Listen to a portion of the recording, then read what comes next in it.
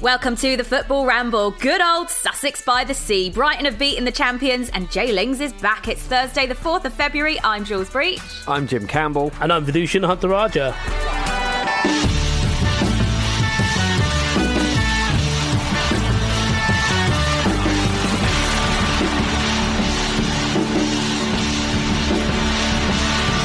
What a time to be alive. What a time to be on the Football Ramble off the back of the mighty Seagulls beating the champions Liverpool by 1-0 last night. I mean, they couldn't have picked a better day for me to come on the Ramble, could they, Jim?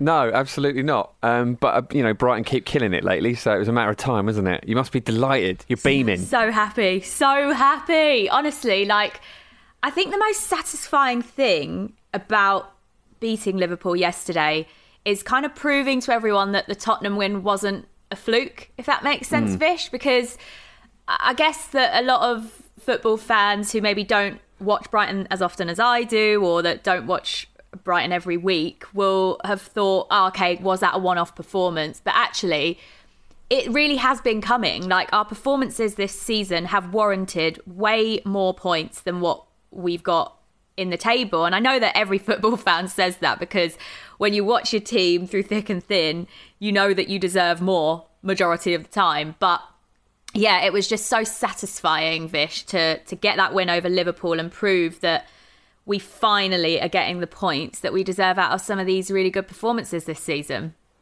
It's already unbearable, isn't it, Jim? Already unbearable. Hey, I'm just glad I didn't get to hear you talk about 9-0 yesterday.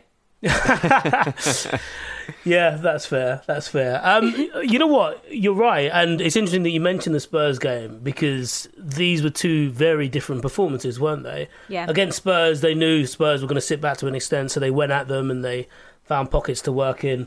And against Liverpool, they just did it a little bit differently and they probably got away with a couple of chances. Like Salah's one early on was a big one, and then he had quite a good chance to equalise in front of the Kop as well. But yeah, I mean, Graham Potter's been one of those managers where I think, your point about watching them week in, week out is an important one because I remember seeing them a few times last year and I was like, this is a really good team. And Jim and I were on the show a couple of days ago talking about the way Bielsa seems to be able to squeeze so much more out of players that other people might cast off. And I think you'd probably say the same for Potter. And I think it's probably fair that we do, actually, because a lot of those players have been picked up from the Championship or come with them or carried with them from the Championship. And he's done remarkable things with them. Even players like, Tariq Lamptey, the way he's come in and adjusted and been so good.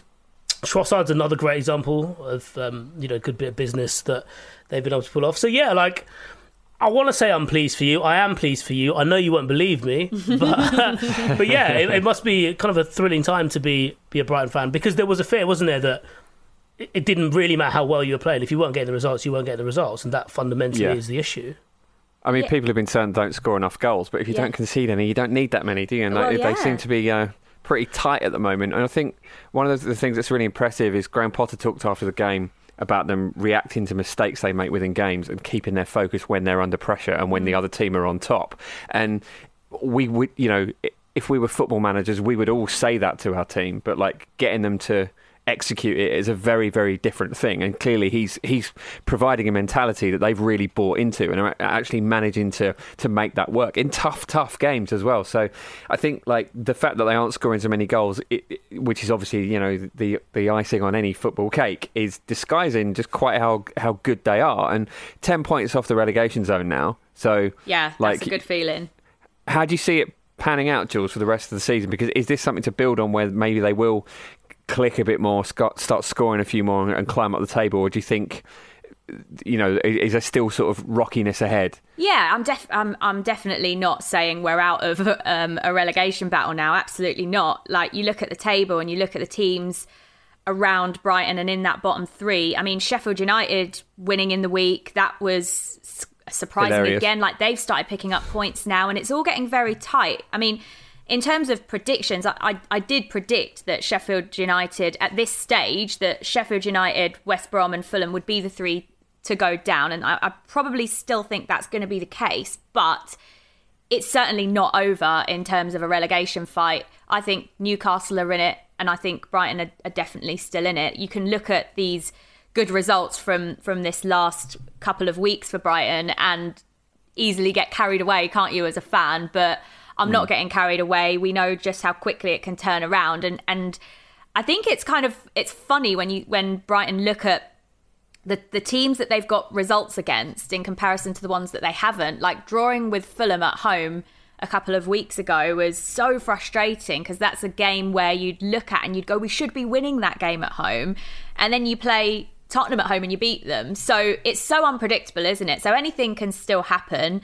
I'm just glad that those points are now finally on the board, and the start to 2021 has been so good. It's been almost like too good to be true. It's mad, isn't it? You've conceded one goal in the last 5 games, having played City, Spurs and Liverpool. That's pretty incredible. Leeds, who, they're a free scoring team, even though they concede loads of goals as well. So to concede just one goal against all those opponents is quite amazing. The defence has been so solid lately, and I think that was really on show last night against Liverpool, was the fact that yes, we defended really well, but also it was such a team performance. You couldn't really pick a man of the match. I know that on TV they picked Adam Webster as the actual man of the match, but it genuinely could have been anyone. Like, as a team performance, it was as good as I've seen this season from Brighton. They all worked so hard for each other, and you could really kind of see that on and off the ball. Out of possession, we were immense. Like, the press and the aggression with the press was so good to see. I was honestly like, in those games where you're like cheering everything, you're like, yes, come on. Like, everything was just so pleasing aesthetically, and that's with big Dan Burn in the side, which you don't often get. And a lot of people have been criticising him, especially after the Wolves game, which was a bit of a disaster for him. And seeing him in the team sheet yesterday, a lot of Brighton fans were a little bit like, why on earth is he playing him at left wing back? Like, is that really Dan Burn's best position kind of thing? And how's he going to handle that against Liverpool? He was immense. He was so good. That is the best Dan Burn performance that I've seen since he signed for Brighton. So, yeah, just really good all round. I mean, seeing a 6'7" defender effectively in the box, creating chances and having a few shots as well was, it's amazing. It's terrifying. It is terrifying, isn't it? It's terrifying, like having that bloke having him as left wing. He's too tall to be a left wing back. Yeah, it'd be like, imagine waking up, in the morning and suddenly the Eiffel Tower's in your living room. It's like, what are you doing here? It's mental. Yeah. I mean, I'm surprised we don't have more like lanky wingers, because the ranginess means they've got to take fewer steps basically to cover all that ground. So maybe we'll have more of these marauding giants just terrifying the titchy kind of fullbacks that we currently have now. Because I think it's really, really again telling of how good Potter is at sort of lifting players and giving them confidence. Because I said to you recently, Jules, and I'm not going to mince it, my exact words were, is Dan Burn shit? And you said no, he's not, because he did seem to be at the centre of a lot of stuff that went wrong for Brighton, but he's turned it around so well. And that's when you're in the spotlight when there's a feature on the TV about what a bad game you've had. That's got to be a hard thing to come back from, and he's clearly done that very well. Yeah, you've got to remember though, if you say anything bad about anything related to Brighton, Jules won't have it. Jules likes seagulls, like actual seagulls. True. Who the fuck likes seagulls? Yeah, no one. Was anyone surprised by how bad Liverpool were? Like, they looked really ponderous, and we already know this is a season for not making any great proclamations, and despite that, I don't think I'll ever learn. But I really thought they were coming around a bit of a corner, but evidently not. That was they looked like they were playing hungover, which, to be fair, they might have been, because the schedule is absurd. Appreciated that it's absurd for everyone, but they looked properly off it. Yeah, they didn't look on it at all, did they, Jim? I mean, I think that they were missing players. Let's point that out as well. They didn't have Alisson in goal. They didn't have Fabinho. They didn't have Mane. So they were missing three key players, 3 players who would always start games if they're fit and available for Liverpool. So we do have to point that out. But I don't think that takes anything away from the fact that I think they weren't just beaten because they weren't having a good day. They were beaten because Brighton were just better on the night, Jim. Yeah, I think that's true. But also, there's whatever the opposite of a perfect storm is at play here as well. Because yes, they're missing Mane and Alisson and various players, but we're obviously ignoring the fact that they're missing Van Dijk, Gomez, and Matip for like the entire season. Which is, I mean, how can you account for that? That's just such horrible luck for them.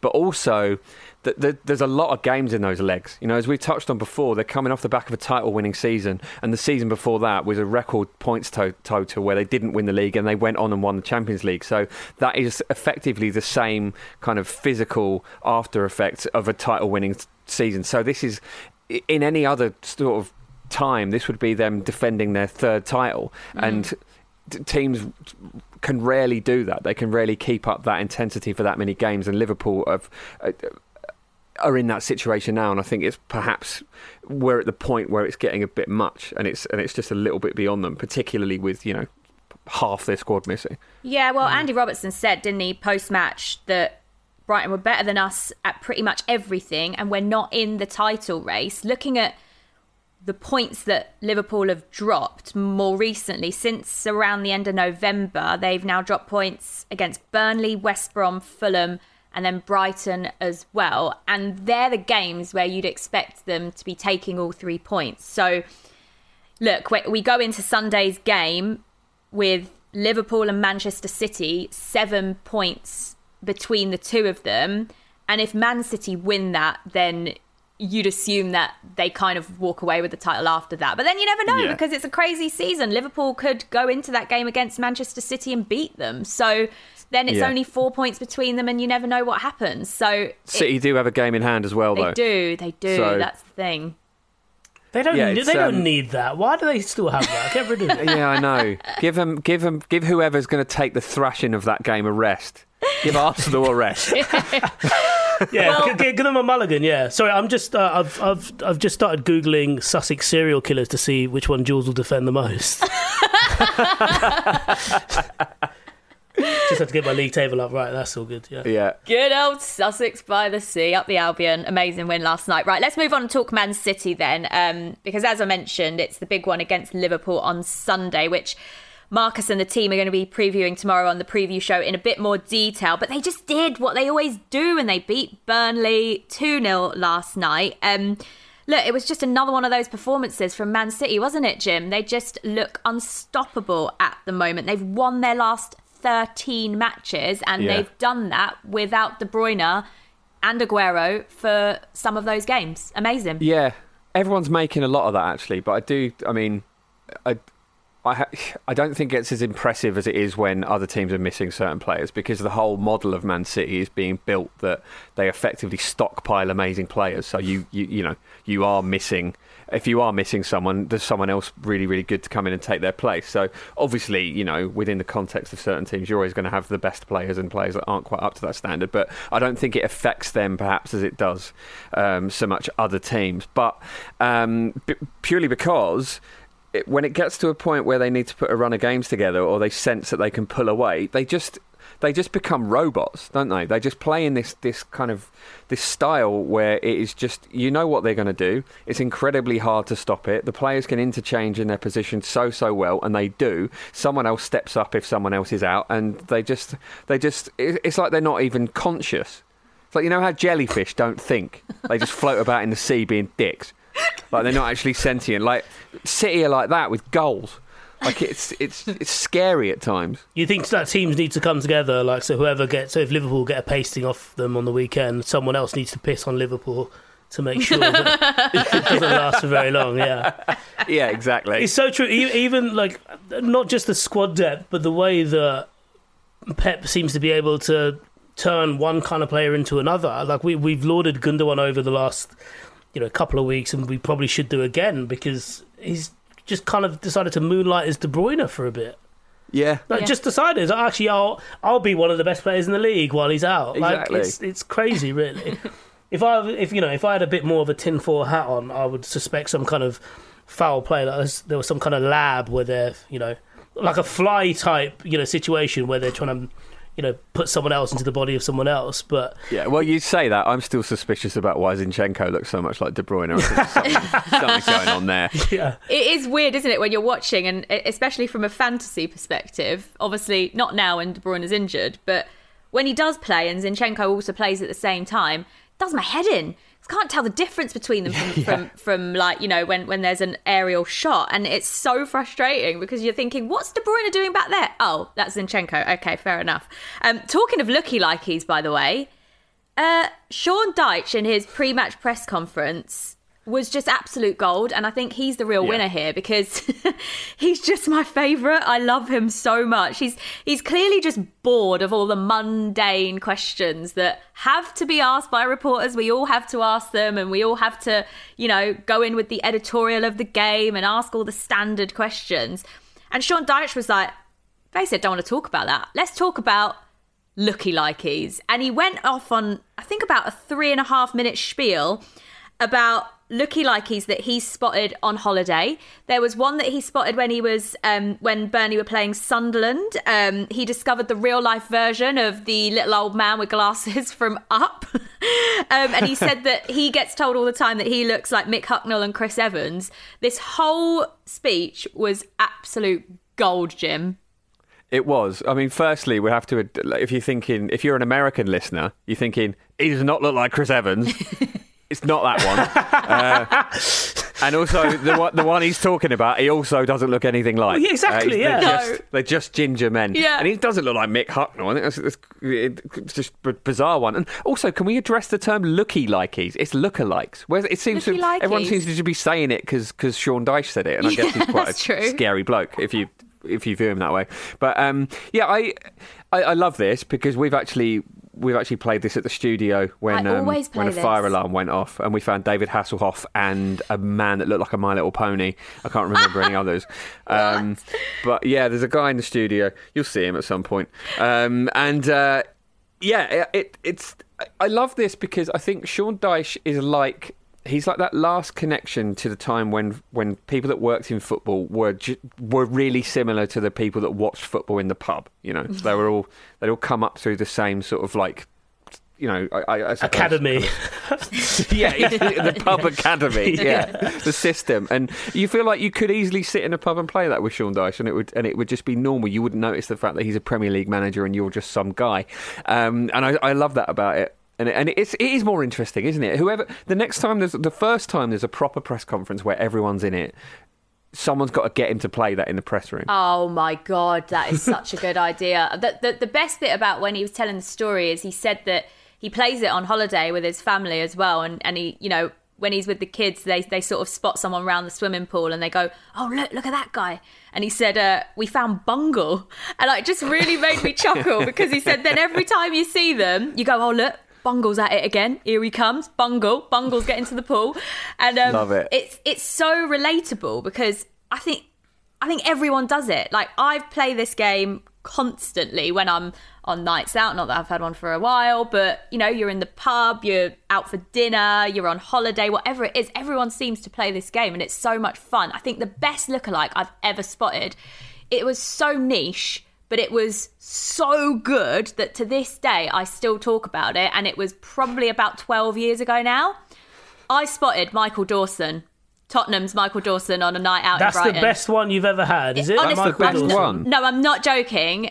Because you've probably met Michael Dawson and interviewed Michael Dawson. No, I haven't. This was literally his twin brother. I could not get over how much it looked like him. I was like, I actually was convinced it was him. It wasn't, because I actually asked him. That's how much it looked like him. It wasn't him. And to this day, it's the best lookalike I've ever found. My favourite thing about that Sean Dyche bit was, as Jim said, he's basically like the man in the pub. And I just imagined, being in the pub with him, and he definitely gets his round in. You don't even need to hit. Yeah. While you're halfway down, he's already getting the next round in. Yeah. And he'll come back with packets of crisps, pork scratchings, open them all up on the table. Absolutely. Yeah. There's a thing known as a Croydon salad, which is a packet of salt and vinegar crisps with a packet of ready salted peanuts poured into it. And I think he'd be a connoisseur of that. Is that right? Yeah. That's an actual thing. It's great. It's brilliant. Croydon salad sounds like something I do not want to Google. Don't go on Urban Dictionary, you'll find something totally different. But I don't think I've had any good look-alikeys at all, actually. Who do you look like, Vish? Does anyone tell you look like someone? You know what? I don't really get anyone, actually. Although a girl I used to see said I looked like Kanye West because I had...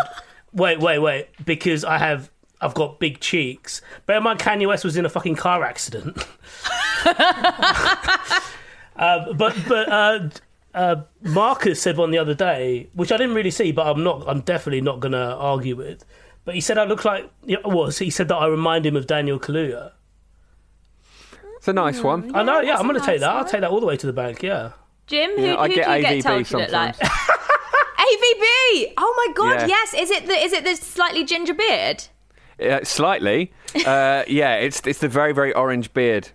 Is it the slight psychotic nature as well that you can go in an instant? And the rally driving, the croaky voice, sabotaging Spurs, all of it. That is quite a good one, to be fair. Yeah, I can see that. I'm happy with it. I can see that. I get told Thandie Newton. Oh, yeah, I can see that. I see that. I will absolutely take that because she's a painting. So...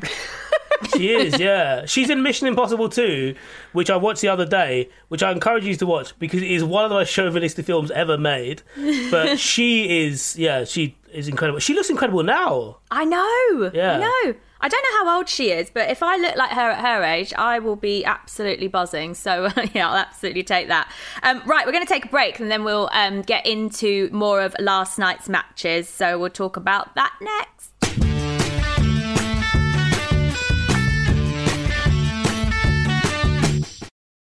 Go around the Premier League and ask all of the Premier League managers, do you play the looky-likey game? And if they give you a boring answer, we'll drive down and we'll slap them with a wet fish. Love it. Welcome back to the Football Ramble. All right, it's now time for this. Just email show at footballramble.com. Right now, so Peter, Vish, or Kate, or Jules, or Jim, or Andy, Luke, all my kids can read it out. Well done. Yes, Andy Robson has been in touch from Twitter, and he says, read the David Luiz red and penalty double jeopardy. I have a rule change suggestion. Oh, good, this again. If it is deemed a foul, the attacking team can choose one of three options, either a goal and no card, a penalty and a yellow, or a red and a corner. Now, who wants to kick this first? I don't hate it. I don't hate it either, but it's never going to happen. But in that situation, I reckon I would pick which is really boring, a penalty and a yellow. I think it depends who's committing the foul, doesn't it? Yeah, that's true. You might want that person to stay on, actually. I think fundamentally you can't give a goal if a goal's not been scored. Do you know what I mean? I think that option has to come off the table. Oh yeah, no, definitely. Sorry, that is a nonsense. Yeah, it's a bit like the NFL thing where they get awarded a foul and you can choose whether or not you accept the penalty. So, for example, if there's a foul on a running play and you get a decent amount of distance, you don't have to start again. You can just take your advantage. Oh, I didn't basically. know that. Yeah. Okay. So that might be something. Yeah. Interesting. Very interesting. Well, we'll see. It won't ever happen, Andy, but thanks for the suggestion anyway. Yeah. Vish, what have you got for us? I've got an email from Harold Bjornsson, who's got in touch after we mentioned Ida Gudjonsson coming on for his old man for Iceland. Yes. At 34, Arne Gudjonsson was still playing for the national team, and his 17-year-old son was playing for PSV in the most promising forward line in Europe alongside 19-year-old Ronaldo, of course. I would have no idea that those two crossed over. That's incredible. No, that's mad. People started getting really excited for the prospect of a father and son playing together, and they were both called up for a friendly against Estonia in April 1996. However, the head of the Icelandic Football Association and later chairman of West Ham intervened and gave the national coach an express order to not play them together because he wanted it to happen on home turf 2 months later. They made history when Ida came on as a substitute for his father, who kissed him proudly on the cheek when his son entered the field to play his first international game. 2 weeks after his international debut, Ida inexplicably played for Iceland's under-18 team against Ireland and was on the receiving end of a horrendous tackle that broke his leg. Arne managed to keep his international career going for another year in the hopes of playing alongside his son, but had to retire from international football at 36 in 1997. Ida eventually played again 2 years later after the leg break in the Icelandic Premier League. He was 20 pounds too heavy, respect that, and was still the best player in the league, respect that even more, and got his second cap in 1999, 2 years after his father played his last one. They both admitted they hold a grudge towards the former head of the Icelandic FA. Oh, yeah, Ice cold beef. Love it. I remember him. His name was Egert Magnusson, wasn't he? Yeah, and he looked like a vampire egg. And he was an egg, yeah. Yeah. He was a Magnus egg. Proper Nosferatu egg. Right, keep your emails coming in. We love hearing from you. show@footballramble.com. All right, let's get back into some more of last night's matches. This was a good one. Only saw the highlights of this, but it looked like a really good high-tempo match. Everton beating Leeds 2-1 at Ellen Road. The first goal, from watching the highlights, and I didn't really see a lot of the build-up into it, but it just looked like such poor defending, Jim. Did you see this? It was Sigurdsson's goal. Yeah. He sort of just jogged into the 6-yard box and just tapped it in. He did, although it was a brilliant cross from Luca Dean. Yeah, it was. was a fantastic player. He fell over as he crossed it, didn't he? Yeah, he did. He was really, really committed to just fizzing that ball into that area. And I think Everton were particularly good in that half, and they weathered a storm from Leeds in the second half. They were fantastic, actually. This was a really, really good game. I have to say, I think this was the best fake crowd noise I've ever heard. It was like a 12th fake man. Like, the game was lifted as a spectacle. Like, whoever was on it needs to become BT's flagship fake crowd person, the one that you go to for the big games, because they absolutely nailed this. But yeah, I mean, Everton seemed to respond to the fake crowd. I don't know if they could hear it, but they seemed buoyed by it, and yeah, they were really good. And obviously, coming back from a setback as they had in the last game is important. And so I guess that's what you get with Ancelotti, isn't it? You're not going to be licking your wounds for too long, because he knows how to get you going again. And I think Gylfi Sigurdsson had an excellent game, and people wondered if he'd play with all the players that came in, but he's proven himself to be a really excellent asset for them. Yeah, for sure. I mean, they're 6th in the table, Everton, Vish, but they do have 2 games in hand. So if they won both of those games in hand, they would be in the top 4. I mean, they're having a pretty good season, aren't they? And sort of going a little bit under the radar, aren't they? Yeah, they are. We kind of I spoke about them in the last show about being a bit Spursy, and perhaps maybe they should be the ones to assume all that kind of, just being so up and down. But yeah, I mean, it was quite a solid performance. I mean, Leeds really, they could have come back into that. I think they were, as we've seen a few times this season, they missed quite a few chances as well. But yeah, they've they had a really good December, even without Luca Dean, actually, because I think he's top of their assists after that, or certainly someone at the top, and certainly been a provider of a lot of their goals. But yeah, they I just don't know how to read them. I mean, I don't know how to read anything, really. I'm an absolute fraud when it comes to this. But like you saying that they could win those 2 games and get into the top 4, it's like, yeah, they could. But part of me feels like no one's happy with where they are, and no one is set in where they are. So yeah, I don't really know. It's just pass the parcel, isn't it? If the music stops and you happen to be in possession, then be grateful. But otherwise, I don't know. What else can you do? I remember I tried to cheat a pass the parcel once, and my mum slapped me. What? It was my brother's birthday. Because I just held on. I held on to it for too long. I held on to it because I thought the music was going to stop. My mum came and slapped me around the back of the head. Yeah. Cheating at children's party games, Vish. Yeah, I mean, I was a child as well. I didn't do this like a couple of years ago when I was 32. That's what I envision. I want the Smarties. Yeah. Playing at a party with loads of kids around and you wanting to win past the parcel still. Right, that is slightly slanderous as well. So let's just nip this in the bud. I am not hanging around child's parties trying to win at child's game. I'm very good at charades. I'm a don at musical chairs, but those days are behind me. Let the younger generation through. That's what I say. Why have you separated musical chairs from children's games? Well, I just Are think, you still playing musical chairs as an adult? I think as an adult, musical chairs is probably the one game where you think actually this could be a lot of fun. It could be quite violent as well. You know who? Actually, you know what? That does sound pretty great. You know how like Tag was on TV recently? Yes. And it was brilliant. So good. Maybe a violent musical chairs would be equally entertaining. And you know who'd be bloody good at violent musical chairs? Me. Sean Dyche. And Jules Breach. I thought you were going to say yourself then, Vish. Yeah, you wouldn't I'm want to not mess playing with if Jules Sean is playing. Dyche at musical chairs, would you? Or you, to be fair. Or me, yeah. After you exactly. play. Plus, I'm small, so I can like sneak round and like tactically get to the chair a lot quicker than others. Nothing about tactics, you're just a bit of a wrong-un. Yeah.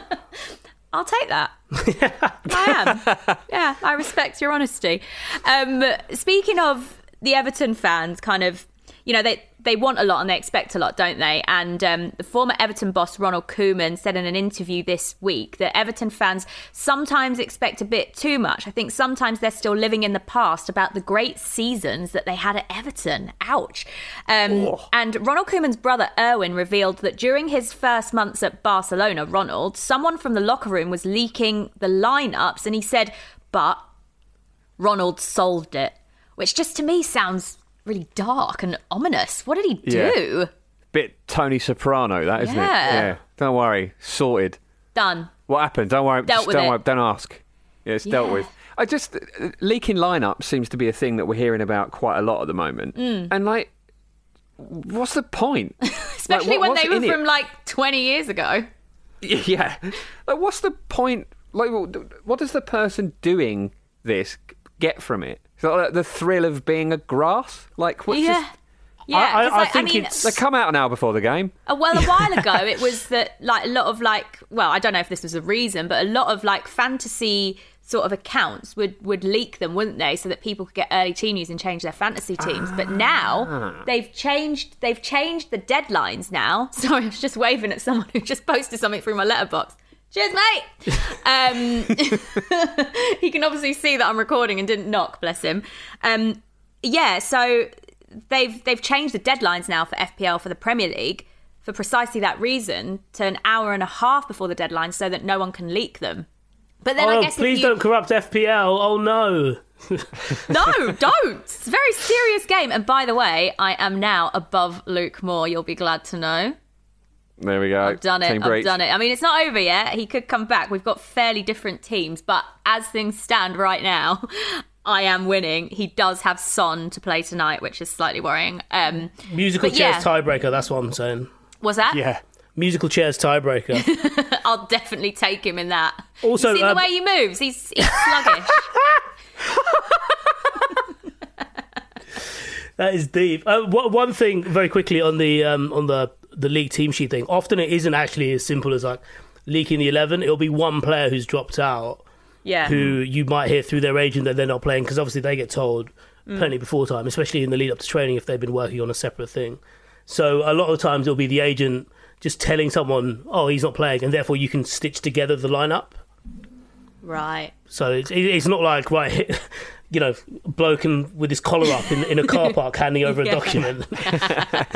I love that stuff like that always happens in car parks. It's like, yeah, we've got to do it in a place that's not public. But it is public. Yeah. It is a public place. It's just dark. And yeah, well, speaking of Barcelona, Dotton, Andy and David Cartledge are breaking down that interesting Messi contract, all the details of that on OTC over on Football Ramble Presents. So if you want to hear a bit more about that, make sure you catch that. It is out today. Right, let's move on and talk about another one of last night's matches. So much football to get through. West Ham flying, absolutely flying. They're fifth in the table after beating Aston Villa 3-1. And what a debut it was for Jesse Lingard. I think when the team sheet came out, everyone was sort of wondering, would he come straight into the team? Because he hasn't played for Man United this season before this move to West Ham. The last time he played was in United's last game of last season. So was he match fit? Was he ready to play? Well, David Moyes thought so, and he was absolutely right. He scored twice in the 3-1 victory. He was so good that Danny Murphy said he played with swag. I love when people use words that you don't expect them to come out with, Jim. Yeah, it's brilliant. I don't know. I don't really know what Danny Murphy's doing there. Maybe he's just got caught up in all the Jesse Lingard hype that we're all suddenly on board with. But yeah, it was a little bit like an uncle trying to sound cool, wasn't it? Yeah. And yeah, leave that alone, Danny Murphy. But yeah, I was one of the people who wondered whether this was the right move for West Ham. But if Lingard plays with that much energy and kind of directness in every game, then obviously that's going to work really, really well. I love that he was so happy to score the first goal that he basically fell over. It's like, you know, whatever you think of Jesse Lingard, and a lot of people have a lot of opinions about him that are perhaps a little bit unfair, or perhaps a little bit exaggerated. You've got to be happy for him in that situation. So, yeah, clearly that's a joyous moment. Then the second goal, treats himself to a little dance. Just, you know what? I didn't dance for the first one. I'm going to dance. I was waiting for it, and there it was. The classic Jesse Lingard dance moves. He was going to do it, wasn't he? Wasn't he, Vish? Yeah. I know, like, a lot of people are irritated by them, and I suppose maybe if he didn't play for Manchester United, maybe I'd be irritated by them as well. But I can guarantee and confirm that you would. Yeah, 100%. If he, you know, maybe if he scored or played well at your particular ground, and maybe he might have even at late point, having played well again at your ground, tagged your ground in as a dance floor, maybe that would annoy you, Jim. I'm just speculating here. Yeah. Somewhat correctly. #banter club. But the other there's like a wider thing about all that, in that a lot of United fans were pretty short on time for Lingard, because there was this perception of them as this overgrown kid, really, and it would not just relating to all the hijinks and just generally how he is and the celebrations and the J-Lingz and all that kind of stuff. Lingz with a Z. Yeah, Lingz with a Z, of course, always. But also the fact that, like, you know, he's a 28-year-old, 27-year-old, 28-year-old guy who there was no real expectation on him, and he was almost treated for too long as a bit of a kid, and he seemed to embrace that. He was never someone who really you looked at and you bestow much responsibility on, and because of that, you kind of thought, God, he's just like, you know, he seems to be happy living this kind of gap year of a career. Do you know what I mean? One of Jesse Lingard's day off. Yeah, but like one of the things that would always annoy United fans, who were Pogba fans in particular, was that Pogba would come on under all this slack about not taking responsibility, of being too immature, and they point to Lingard as the guy who, or, you know, he's a Manchester United kid through and through, and he kind of gets it. When Lingard's older than Pogba and would never be kind of never face any of that kind of criticism. But that being said, there were a couple of years, we're talking about those Arsenal games, obviously the FA Cup final, where Lingard was one of the players that United needed in their 11 because it gave them a bit more energy, it gave them a bit more breaking power from midfield. And at his very best, he was very effective at that. And that's kind of what we saw there with those two goals, particularly the first goal, West Ham second, where he was kind of accompanying Antonio. We've seen it a few times, actually. Antonio's held the ball up and he just gets, you know, he tries to do what he can, but it takes a while for people to catch up with him.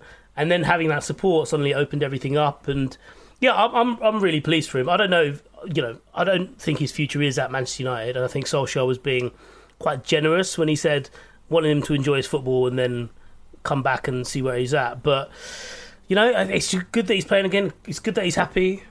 And I don't mind the dancing, to be honest. I don't mind it. Is it because you want to be cool like J-Lingz, Vish? You know what it is? It's something I realised last month during lockdown, because we've been stuck and not had a night out in so long. I was listening to a song on iTunes and I was like, I used to love this song in the club or in a bar, and I was like, I reckon I've forgotten how to dance. Because you need to. The reason you have so many nights out is you need to keep practicing, don't you? I need to go on loan out to New Zealand. I didn't get any better. Yeah, same. But you're a girl. You don't need to be good at dancing. You just need to be, you know, just swing your hair around a bit. Yeah, exactly. Do a bit of that back and forth. You get away with it, don't you? Well, look, I like you know, seeing that enthusiasm and that happiness come out of him on the pitch. It was really nice to see, and he was so beaming after the game, wasn't he? He said, I was smiling before the game, during the game. I just love football. So we'll see where this season takes him. You know, David Moyes was one of the people who said, you never know, he could get into the Euros team this summer. Yeah. I mean, wow.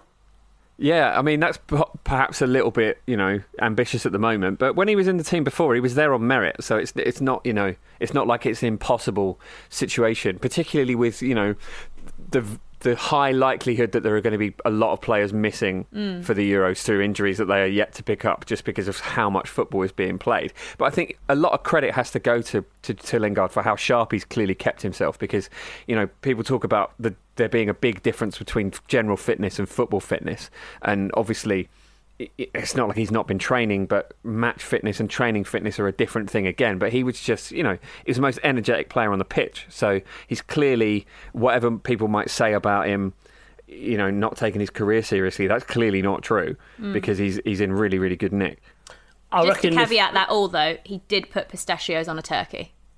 Oh, he did. Yeah, that's the weirdest thing. Yeah. What was that?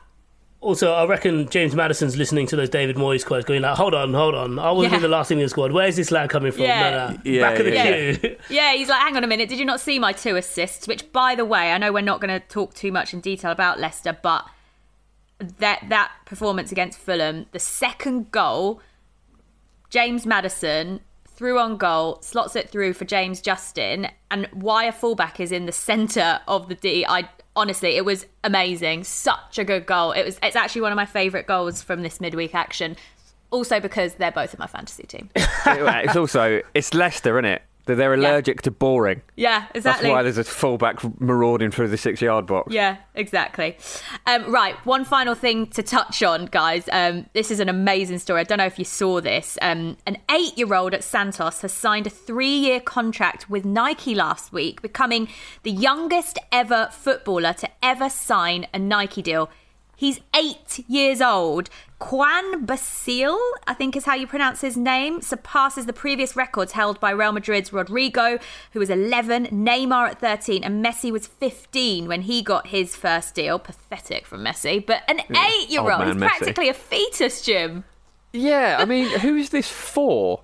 A Nike thinking, we're not getting enough of the 8-year-old dollar. Maybe we need other 8-year-olds to extract that money from their pockets. It's very, very strange. I don't really understand why that's necessary, but then I don't work in sports marketing, so maybe it is. I mean, a fetus released an album a little while ago. An actual unborn baby was recorded in the womb by his parents, who are both musicians. Yeah, seriously. The kid was called the kid's not been born yet, but will be called Luca Yupanqui, I think that's pronounced. But there is an album of this fetus's noises coming out. So maybe this is the future. Why would anyone want that? I don't know. It's arch and avant-garde, isn't it? You can listen to it and stroke your beard and feel all. I can understand why the parents would want it, but why would anyone else want it? It's hard to be proud of that achievement when you grow up as well, isn't it? Yeah. But, I don't really have anything to do with it. Imagine it becomes like the best thing you've ever done. You've peaked and you're not even born. That might be the youngest a kid has ever emancipated from his parents. When he becomes fully coherent and finds out about that. Also, what use is giving an 8-year-old a boot deal? Because their feet grow so quickly anyway. Oh, that's a good point. Yeah, just what a waste of money. Give me a boot deal. I'm set. If anything, my feet are getting smaller. I'm going to shrink now, so probably save you money. Well, his dad, Adrazinho, who used to actually play for Corinthians, said that his son, this 8-year-old, is a player with an absurd will to win. He sounds terrifying. He does sound terrifying. There's a real tennis dad vibe going on there, isn't there? Yeah, I would not play pass to parcel with him. Well,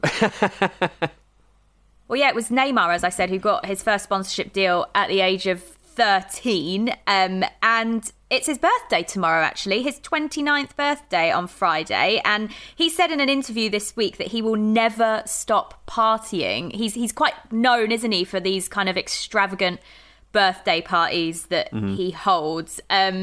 I mean, he'll never stop, Jim. Never, ever.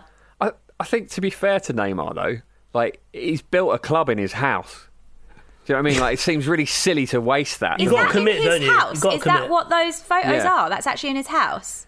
He's got a club in his basement, yeah. In his mansion in Brazil. Wow. A continent he doesn't even live on.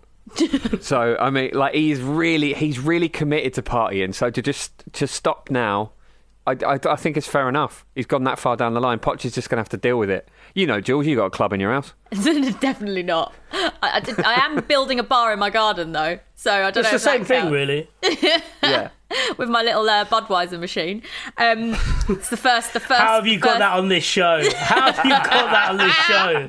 I'm just shameless. I'm amazed you've not mentioned it yet, Vish. I thought I'd give you a pass. I realised realised that's exactly what you'd want me to do. You've not good, bitten so far, and you've used it to kind of tee up, and you probably get another one now. Yeah. It's sold out, mate. Sold out at the moment. Hopefully they'll get some more soon. It is actually very good. Anyway, as you mentioned, Pochettino, he hasn't really gone sort of hard in? Is that the word? He's not really gone hard on Neymar in terms. He's not got hard on for Neymar. I just said hard on the Football Ramble. He's not gone in hard on Neymar. He is not erect. You've done it again. I've ruined it. This is the end of the show. What are we doing? Yeah, he's basically not taking the hardline approach. His penis is flaccid with Neymar. Just say it like that, so there's no confusion. Neymar's making me blush. Yeah. He sees Neymar and he gets all shy and says, "Sorry, Neymar, can we try again in half an hour?" That's what's going on there. Why is it so cold in here, he's saying? February in Paris, yeah. Good God. Right, I think we'll leave it there, shall we? Tomorrow, lots to look forward to on the Football Ramble. We've got the preview show sponsored by Betway. Marcus, Andy and Luke are going to be here for that. But also, if you want some bonus content, Bonus content, didn't you? Yeah, right. If you want some bonus content, get over to patreon.com/Football Ramble.